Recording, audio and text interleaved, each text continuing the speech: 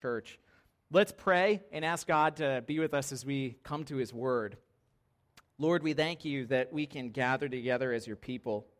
I thank you, God, that your Word is sufficient to teach us, to lead us, to correct us, so that we can train to grow in our godliness. And I pray that as we come to this passage this morning, God, that we would recognize, first of all, our sin, that no one is perfect outside of you. God, that we would even look to the examples that we're going to see in this passage and see that we live in a creation that is under the curse of sin. But God, as we hear and think about our sin, we also look to the cross. And remember, Lord, help us to remember today how Jesus has died to cover our sin, that we may have life in him. And as we live in this cursed world, under the reign of sin, but as new creations in Christ, we pray that your kingdom would come, your will would be done, that we would long for your return, and that we would be used for your purposes from here until then. We pray in Jesus' name. Amen. Amen.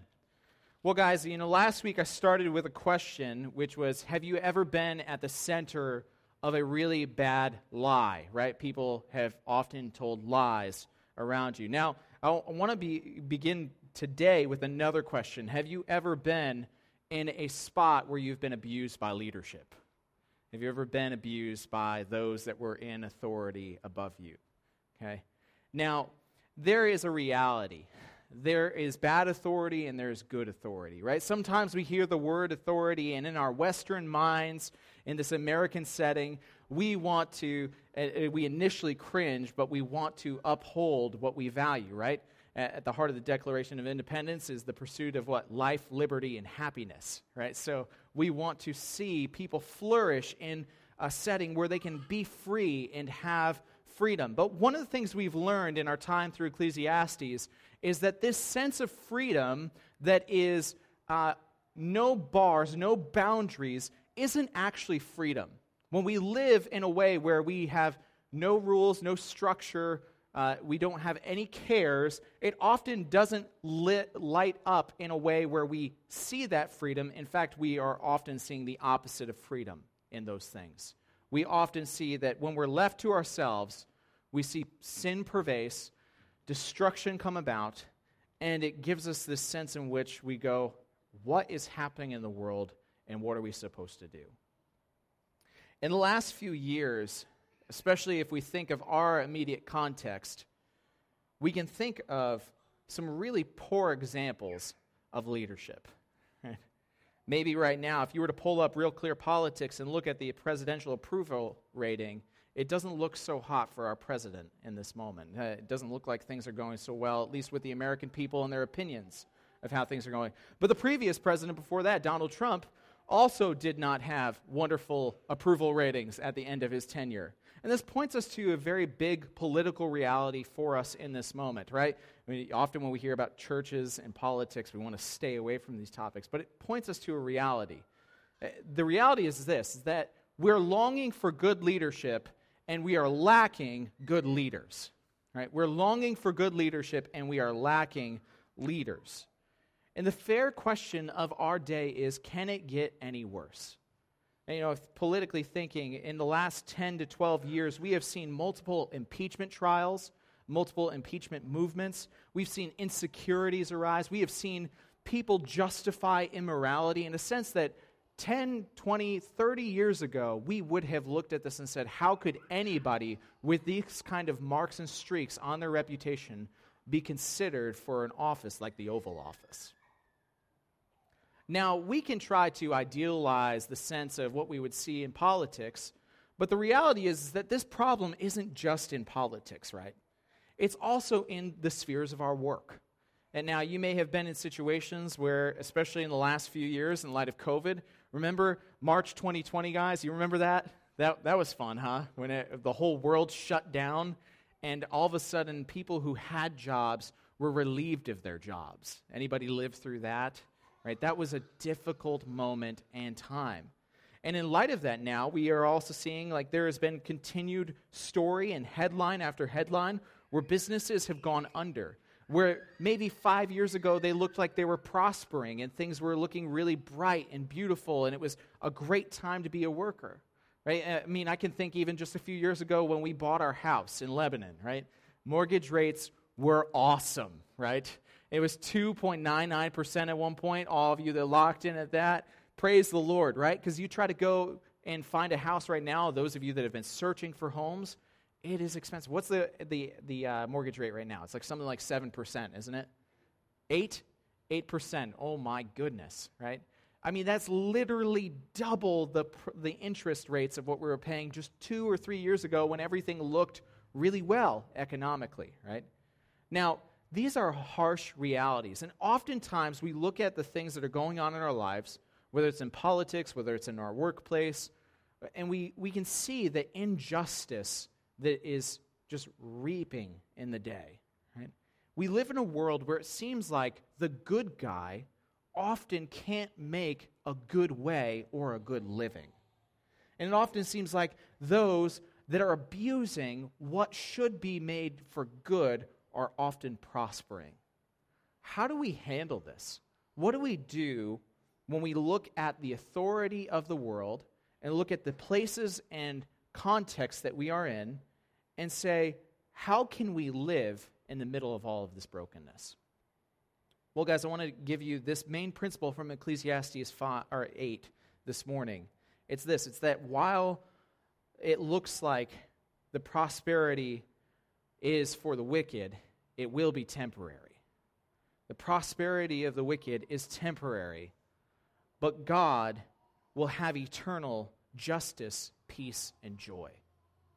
God will have and bring eternal justice, peace, and joy. So if you're thinking of the big idea for this morning's sermon, it's this. It's that the prosperity of the wicked will be temporary, but God will eternally bring justice, peace, and joy. As we come to Ecclesiastes chapter 8, we're going to see basically 3 different sections that I want us to pull onto today. The first is in verses 1 through 9. And this is a picture of what it looks like to live in broken authority. What does it look like to live in broken authority, verses 1 through 9? In verses 10 through 14, we can see the picture of what it means to long for justice. What it means to long for justice. And then in verse 15, we're going to land the plane on how God brings justice, peace, and joy.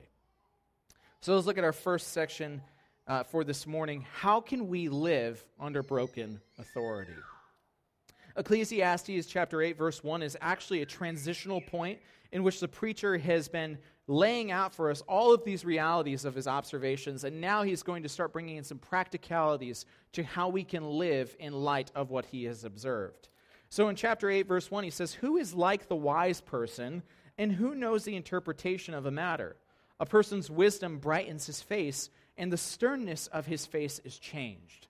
Okay, so the question he poses right off the gate for us is this: who is the wise person? Right? Now, this is a reality, right? There are not many people, we could say today, that live with wisdom, right? We pursue wisdom, but we wouldn't necessarily say that we always have a person that comes to our mind when we say, this guy is living out wisdom perfectly, okay? Wisdom is not just the knowledge of what is right, it is the application of what is right in your living. Now, what the passage is telling us here, too, is that those who live in wisdom are truly transformed. That's why there's this picture where it says, a person's wisdom brightens his face, and the sternness of his face is changed.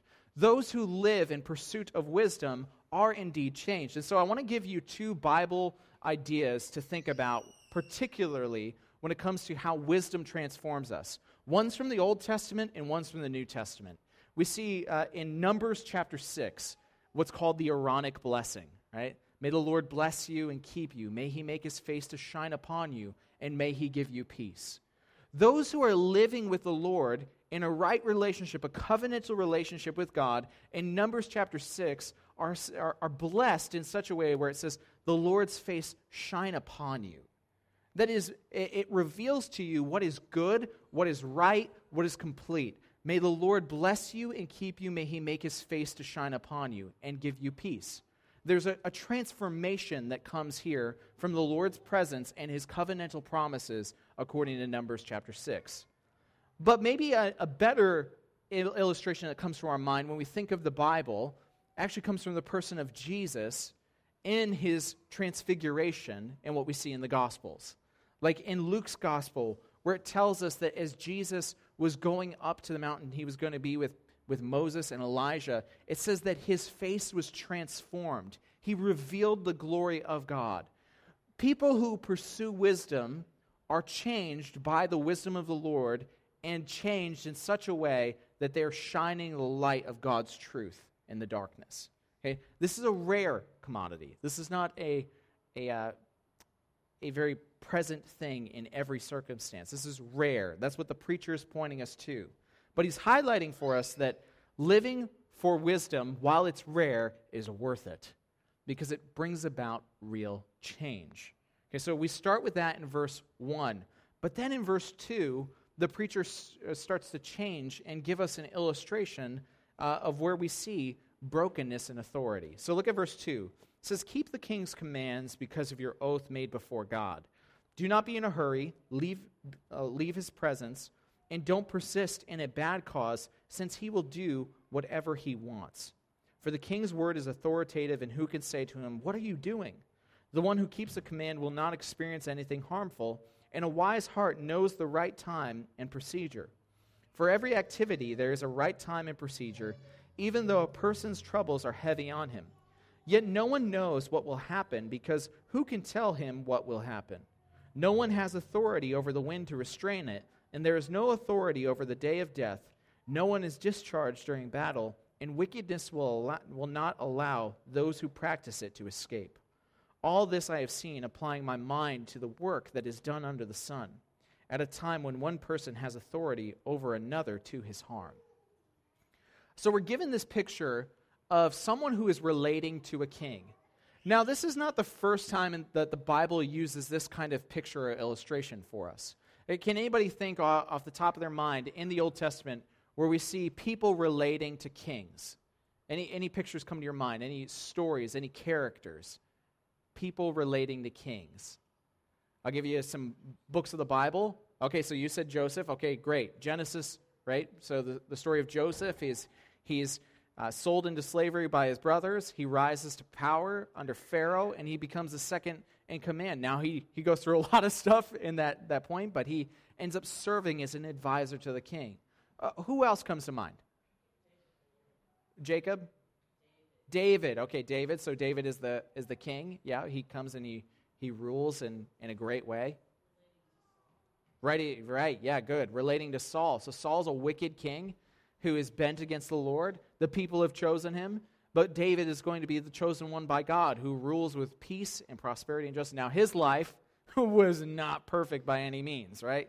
He definitely fell into sin, and he repented of his sin, and the Lord worked through forgiveness in his life for the good of the nation and for his good. Maybe one more example. Daniel, right, yeah. So Daniel may be an example that relates especially to us in this season, right? Daniel represented the believers of God who were taken into captivity by Babylon. And he lived under multiple kings who were set against God's people. And he was in this role and capacity of being an advisor to Nebuchadnezzar and Belshazzar. And as he was the advisor, he would give advice on what to do in situations. Daniel especially gives us this picture to how we can live and serve under wicked rulers and live for God in chaotic times. See, we're not all politicians, we're not all advisors to leaders, but we are all serving and working in broken times. We're serving and working in broken situations where people are ruling and trying to exercise their authority in a way that may not be to the benefit of others. Now, this passage in Ecclesiastes gives us at least two pictures of the abuse of authority. The first is the situation of verse 3. All right, so the preacher tells them, do not run away from the king. Right? Keep the king's command because of your oath made before God. He says, don't be in a hurry, don't leave his presence, don't persist in a bad cause, since he will do whatever he wants. This is a king who is set on doing evil, a king who may take advice from someone like a believer, someone who proclaims to be in a relationship with God, yet may fall in a way where he is bent toward doing what is evil. So we can find ourselves in these kind of situations. The second kind of situation is what we see in verse 9. The preacher says, "All this time while I have seen and applied my mind to the work that is done under the sun, that a person has authority over another to his harm." So this isn't just people who are bent on evil policies or evil procedures. This is a people or a king who is bent on harming those that are underneath him. Now, what does this harm look like? Often, it comes in the form of doing what is actually best for the king at the expense of the people. Okay? So I'll give you some biblical pictures, right? Think of the nation of Israel in Exodus chapter 1. The people of God, as Pharaoh sees that they're multiplying in number, Pharaoh then makes a decree that all of the firstborn children should be killed, or the firstborn sons of this nation should be killed, right? So he gives a mass sentencing to say, hey, take out all of these firstborn Israelite men because this will stop their population growth.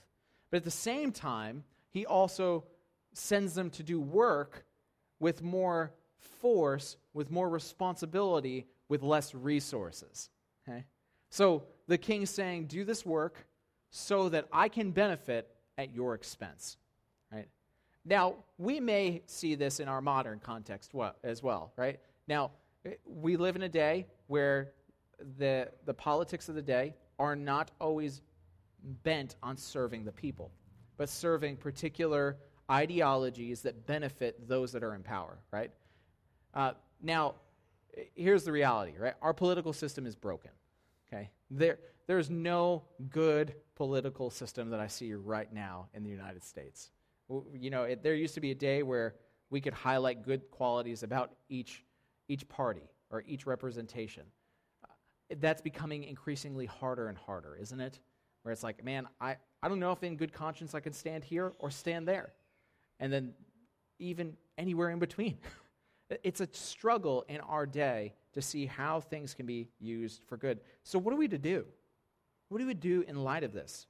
Well, within these few verses, the preacher actually gives a couple of principles that are really helpful for us as we consider serving and living in broken times.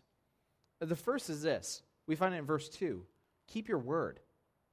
As we live in broken times, there's a matter of integrity for God's people. If we keep our word and we live up to our word, if we let our yes be yes and our no be no, we will set an example to those that we serve and those that are around us. So brothers and sisters, my first principle for you as we live in chaotic times is keep your word. Be faithful to what you have vowed.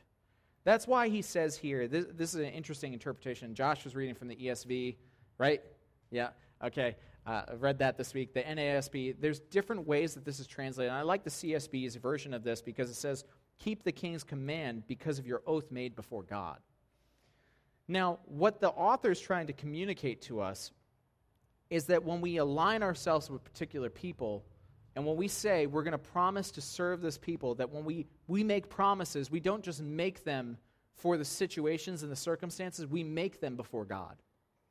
So when I promise to do something, right, even if I'm promising to do it in a context where there are unbelievers, I need to be faithful to what I have said, because if I'm not faithful to what I have said, I am not just representing my actions, but I'm representing the actions of the one in whom I believe.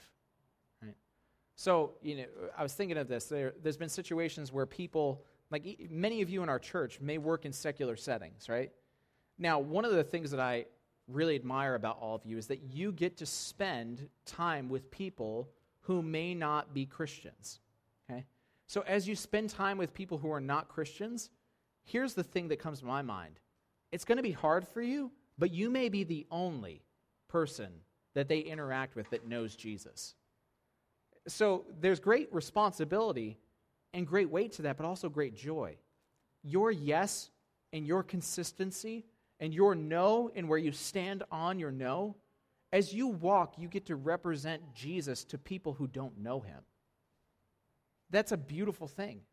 So there may be times where you may be saying, I'm not a missionary, I'm not a preacher, I'm not telling people about God's word all the time, but your living testimony in front of others may be communicating a truth about God, and if you can give glory to God and proclaim with your mouth why you do what you do and who you believe in, that may share a story to other people who need to know about him. So, hey, here's my call for you. Keep working and keep your yes to your yes and your no to a no. Keep your word. Second principle, when the going gets tough, that doesn't mean that you should run. So when things are hard, it doesn't mean that you should run away. So he says here there's a right procedure and a right process for various things. In every activity, there's a right time and right procedure, even though a person's troubles are heavy on him. That's verse 6. As you're working in a world that's bent against Jesus, there are going to be times where the pressure is heavy. And when the pressure gets hard, we are tempted to immediately respond with running away, right? We're escaping. We're running. We're saying, hey, we're just going to go ahead and do this and run in our place to where might be easy for us. Now, that's not always the best answer. Now, I'm not saying that you should stay in situations where it is very clearly against you and against your principles and against your convictions. Those are good reasons to leave places of employment or places where you are called to action. But just because something's hard doesn't mean that we should run from it. Now, I think all of us would say that there is a true reality that when we go through hard things, God often teaches us a lot more about ourselves and a lot more about what it means to follow him in those things. So, friend, when the going gets hard, don't just run away. And the third principle we see in verses 1 through 9 is that as we're to keep our words, as we're to stay, even when it's difficult, we also need to make sure that we stand against what is evil. Stand against what is evil. When something is clearly wrong, we should say something. Right? Now, how many of you have been tempted in situations where you see some wrongdoing happening and going, I'm not in charge, who am I to say anything? Anybody been there? Okay. Friend, I understand the temptation. There are times where I'm like, man, what am I supposed to do right here, right? And there are moments where we can speak. Now, here's some words of wisdom as you pursue this. When you speak with clarity, speak with grace, and speak with gentleness. Speak with clarity, speak with grace, and speak with gentleness. Right? When we have been personally wronged, our first inclination is to self-defense. Right? Where we go, this is all the ways that you're actually wrong and I'm right in this, right? You guys have been here, right? These are normal conflicts, right? We go, okay, somebody's telling me I've done something wrong here. The first thing I want to do is defend my honor, right? That's not always the best response. Here's what I've come to learn in conflict. Oftentimes, when people share things that you may have done to wrong them, there might actually be an ounce of truth in most of them. So what you need to do is actually listen.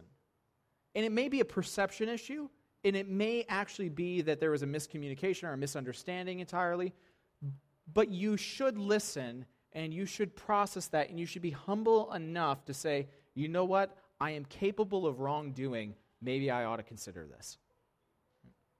So that doesn't mean that you're always in the wrong, right? We do not, I wish that our society would actually live by the standard that we say legally, where when, people are charged with something, they're innocent until they're proven guilty. I think we actually live in a society that is the opposite of that we're guilty until we're proven innocent, and then even when we're proven innocent, we're still guilty. It feels like that's the way the world is going right now.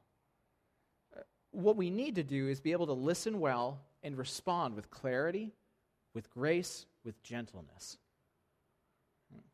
Understanding how to respond and say things like, I understand, I'm hearing you say this, that I've done this against you, that was not at all my intention. Here was really what I was trying to do in that moment, trying to say in that moment, what I was really feeling in that moment. Or when there's just clear wrong, and you can go, hey, I see that you are seeing things this way. This is really what I believe has happened. This is really what was going on. So we can live under broken authority. We have to live under broken authority. How do we do it? We do it by keeping our word, not running when it gets hard, and standing against evil. Now, here's the reality. The results of this come to light in verse 10. The preacher says, in such circumstances, I saw the wicked buried. They came and went from the holy place, and they were praised in the city where they did those things. This too is futile. So we hear of these situations where people are doing wicked things, and they're harming others. And what happens? Right, our longing is for justice. We want to say, hey, let the bad man feel the weight of his actions. Let him take responsibility for what has happened. Let it come to him, right? We wish that their actions would then result in a way where there's a reaction that is just as equal in its justice as it is their injustice. But what we find is that people who are bent on wickedness often end up in a way where they're buried in peace and celebrated with honor. It says they were praised in the city where they did these things. This too is futile. And then notice the results of this in verse 11. Because the sentence against an evil act is not carried out, the heart of the people is filled with desire to commit evil. So we see brokenness around us, and how do we respond? We go, well, we become hardened to it first. People sometimes even celebrate the people who have done wicked things, and then our hearts are inclined to what Ecclesiastes has defined as escapism, where we just go, the world's so bent on evil, we're just going to keep on doing evil. Why should we do anything if it's not going to change anyway?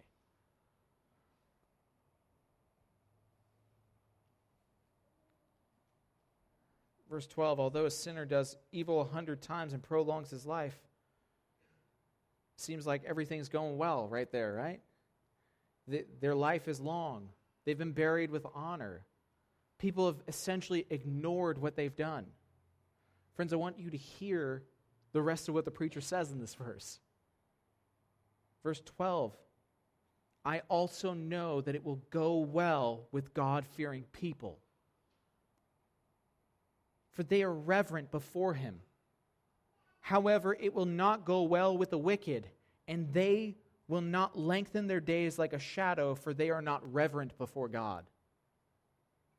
In a world where it's bent on chaos, we think everybody's prolonging their life and they're getting away with what they're getting away with. Here's the reality. Everybody dies, right? 10 out of 10 people die. We've shared this statistic a few times now through Ecclesiastes. When we die, we face the judge of the living and the dead. We face the Lord God Almighty. Those who were bent toward wickedness will receive a just sentence. And Jesus uses this picture in the New Testament of the sheep and the goats. Right? Those that belong with him stay with him, and those that are not with him are cast away from his presence. There are the wicked and the righteous. God will indeed bring justice. And we're going to see this carried out, and I'll land on that in verse 15. But I really just want to highlight again that it is normal for us in this setting to long for justice. That is, in fact, a good desire for us to want to see justice carried out in our world. Now, as we think of that, let me give you this main principle to deal with injustice in the world. As we long for justice, we must remember who actually brings justice. The Lord God brings justice. And while we can stand, while we can speak, while we can say no to things that are wrong, while we can proclaim, ultimately the authority lies with the Lord to establish justice. And we can hear this promise that the God-fearing will do well in their time.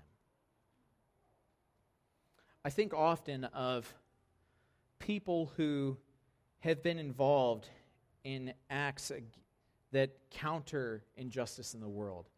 Josh and I saw the movie The Sound of Freedom. Anybody heard about this? It's about child trafficking, right? Man, we were wrecked as we watched that. It was messed up to see everything that happened there. And I'm like shocked that there are people in the world that don't want people to see this movie. Because I'm just thinking this is exposing an evil of the day. An evil that we need to tackle and address head on and say we need to fight against this. Now the guys that are behind that movie, the guys that are fighting for the freedom of children who have been enslaved into the trafficking business, they're doing good work. And right now, it may seem like the need is super big and the fruit of their efforts is super small.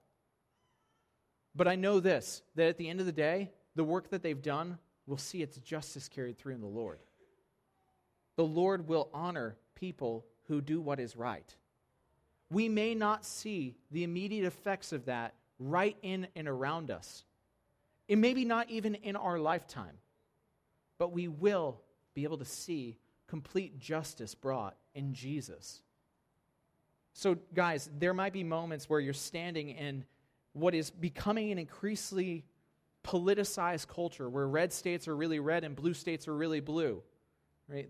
This is not blending to a 50-50 equality. It's getting deeper and deeper. Okay? Now, here's the thing. Connecticut needs Christians that are going to stand upon conservative biblical values. It is good for us to stand in these places. It's going to be hard to stand in these places, and it's going to feel like we're often standing against in a losing battle, where it feels like we're just getting attack after attack, and we're constantly on the defense. That doesn't mean that we should go. Now, there might be situations where you could go, and that may be to your benefit. But I think we need to stand in this moment. I think we need to say, we're going to stand here for what is right, what is true, what God has done, and we're not going to be thwarted because everybody is against us. We may not see the fruit in the here and now. You may not even see it in your lifetime. But the Lord brings justice. And He uses our faithfulness even when we feel like we're just scratching the surface and the efforts that need to take place. Stand, brothers and sisters. Stand with faithfulness, knowing that in time it will go well for you. And that going well for you is fulfilled in Jesus, and it may actually look like your death and dying well, but not total social transformation. And then finally, I just want to land right here on verse 15. In light of all of this, there's a broken world with broken leaders. We're longing for justice. What can we take away from this? Verse 15 feels so out of place when you just read through this passage, but it is really where the preacher's trying to land for us. So in light of all of this, in light of injustice, in light of brokenness, he says, I commended enjoyment because there is nothing better for a person under the sun than to eat, drink, and enjoy himself, for this will accompany him in his labor during the days of his life that God gives him under the sun. In light of injustice, what can we do? How can we find meaning? We take joy. We take joy. How can we have joy when the world's broken? Not joy in the world, it's joy in the Lord. Instead of being consumed by the injustices of the world, we can remember these following truths. God sees all evil. God sees all evil. And while it may look like people are turning the other way to avoid what is actually being plainly seen, nothing passes the sight of the Lord. God sees all evil. Take comfort, take joy in that reality, brothers and sisters. In light of that, too, I want you to know that God sees your suffering. God sees your suffering. Very plainly in Scripture, we see that there are multiple instances where as people are facing hardships, they do things like cry out to God. Have you ever been tempted to think like you're going through a hard time and it's like, I can't talk to God about this because who am I? Have you ever felt that way? I mean, I love the way the Psalms express, especially how David cried to God. David said things like, God, where are you? What are you doing? Will you let these enemies of yours defame your name? Will you let your believers be crushed by the wicked? David spoke with plain language like that. Guys, the Lord sees your evil. When you're hurting, it's not too much for the Lord to hear your hurt. When you are suffering, it's not inappropriate for you to say, God, I just really need to know what you're doing right now. Now, here's the thing. He might not always answer us. He might not give us the answer we even want to hear, but he sees us. Hebrews 4 tells us that we have a sympathetic high priest who knows every single one of our weaknesses, that by the blood of Jesus we draw near to the throne with confidence, with boldness. Now, some of us need to change our prayer lives to actually reflect confidence and boldness before the throne of God. We don't just go, before the throne of God above. Right? It's a declaration. We get to stand before God in our prayer and say, God, before your throne, I'm coming and I'm hurting. I see injustice, and I want to know when justice is going to reign, Lord. I'm feeling hurt and not seen, not cared for. Where are you, God? We need to come with boldness to the Lord in our prayer. That's what our salvation has brought to us. Through the Lord Jesus, we have a way to come before the Almighty, the Holy One, the only holy God, and say, there's no one like you. These circumstances are horrible. I feel like I need to see you where I am right now. And to be received with what? With love and care and empathy. So, guys, God sees your suffering. It's not too much for you to bring it to him. Hey, get over your New Englander self, okay? Like, I'm preaching this to you and I'm preaching it to me. I need to get over feeling weird about sitting in my office on a Monday morning and saying, God, I am so tired. How do I keep doing this? Where are you? Am I making a difference? I need to get over that and just say, Lord, we're getting back to it. This is hard, but you're here. Guys, I also want you to know this truth, that God will judge all evil and that he will bring victory for himself, for his glory, and for you. Those that are wicked will not last forever. And when they go and meet their day, though it may look like all things ended up the way that you could have dreamt for them, without any responsibility, without any action against them, know this, it doesn't escape God and his judgment. God will judge evil, and he has victory over evil. And thereby, through his judgment over evil, we have victory too. But our victory is in Christ. So all of us, our sin is going to be judged by God. For those who believe in Jesus, if you do not have a relationship with Jesus right now, I just want you to hear this, that when you believe in Jesus, when you trust in him by faith, we now have standing in him that covers us from our sin. Guys, that's what we're going to celebrate in the table today. As we take the Lord's Supper, for Christians, we get to remind ourselves that by Jesus' death on the cross in our place, through his spilt blood, we have covering. Our sins, they are many, but his mercy is more. Christ covers those who believe in him. And it's not just like a, hey, you're taken care of and this is set away. You're given new righteousness, new standing, a sanctification that you are growing in. And the wicked, they're not covered by the blood of Jesus. They're not covered. So what are we to do in light of all of this injustice? We're to take joy, to know that peace will come through God's justice. And I think a great place for us to end today is with James 1:2, where it says, "Count it all joy, my brothers and sisters, when you face various trials." I don't know what you're going through right now. I don't want to presume to know exactly everything that you're going through. But if you're going through a hard time, I want you to know that God sees you, that God sees the evil of the world. And I don't know if maybe some of these applications have been to your heart. Maybe you need to chew some more on the idea of praying with boldness and confidence, telling God exactly what you're feeling and what you're going through. I can tell you this, He's going to listen. He will hear you. Don't stop there, friend. Go to His Word and let His Word comfort you. Read those Psalms. Read Psalm 51. As David cried out in his sin, he said, "Create in me a clean heart, O God." We want you to read 1 John 1, where it tells us that when we cast our sin out on the Lord, the light shines in the darkness, and the darkness will not be overcome by it. I want you to take heart in that passage.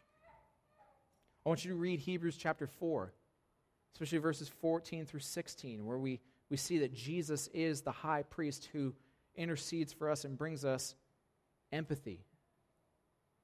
I want you to maybe reflect on Matthew 11, verses 28 and 29. "Come to me, all you who are weary and heavy laden, and I will give you rest. Take my yoke upon you, for my yoke is easy and my burden is light." The Lord sees you in your suffering. He sees you in this moment of injustice, and you can run to Him and find care. And it's ultimately when we live underneath His authority that we see authority used for good and used in good for our good and His glory. As we long for the day that Jesus will return, let's pray together now and ask God to come to rescue us from the injustice of the world. Lord, we thank you for your word. We know that there's good authority and bad authority. Some of us have lived underneath this. Some of us are facing injustice right now. And for those that are in that situation, I pray that they actually go home today and they pray with open hearts, unhinged before you, with boldness and confidence, asking you to show up, to work. And I pray, God, that you would help us to meditate on Scripture, like Matthew 11 and Hebrews 4 and 1 John 1 and Psalm 51. To meditate on those passages, to know that you're there, that you hear, that you see, and that you're working in and through our lives. And may we hold on to the promise of Romans 8, that you will work all things together for the good of those who love you and are called according to your purposes. God, in a world that's confusing and chaotic, our only hope is in the gospel. And so today, as we gather as a church to look to the supper, I pray that you would help us to see again what it is that Jesus has done. As He's died in our place, as He spilt His blood, may we remind ourselves that our hope is there with you. That it's not in us. We thank you and praise you in Jesus' name.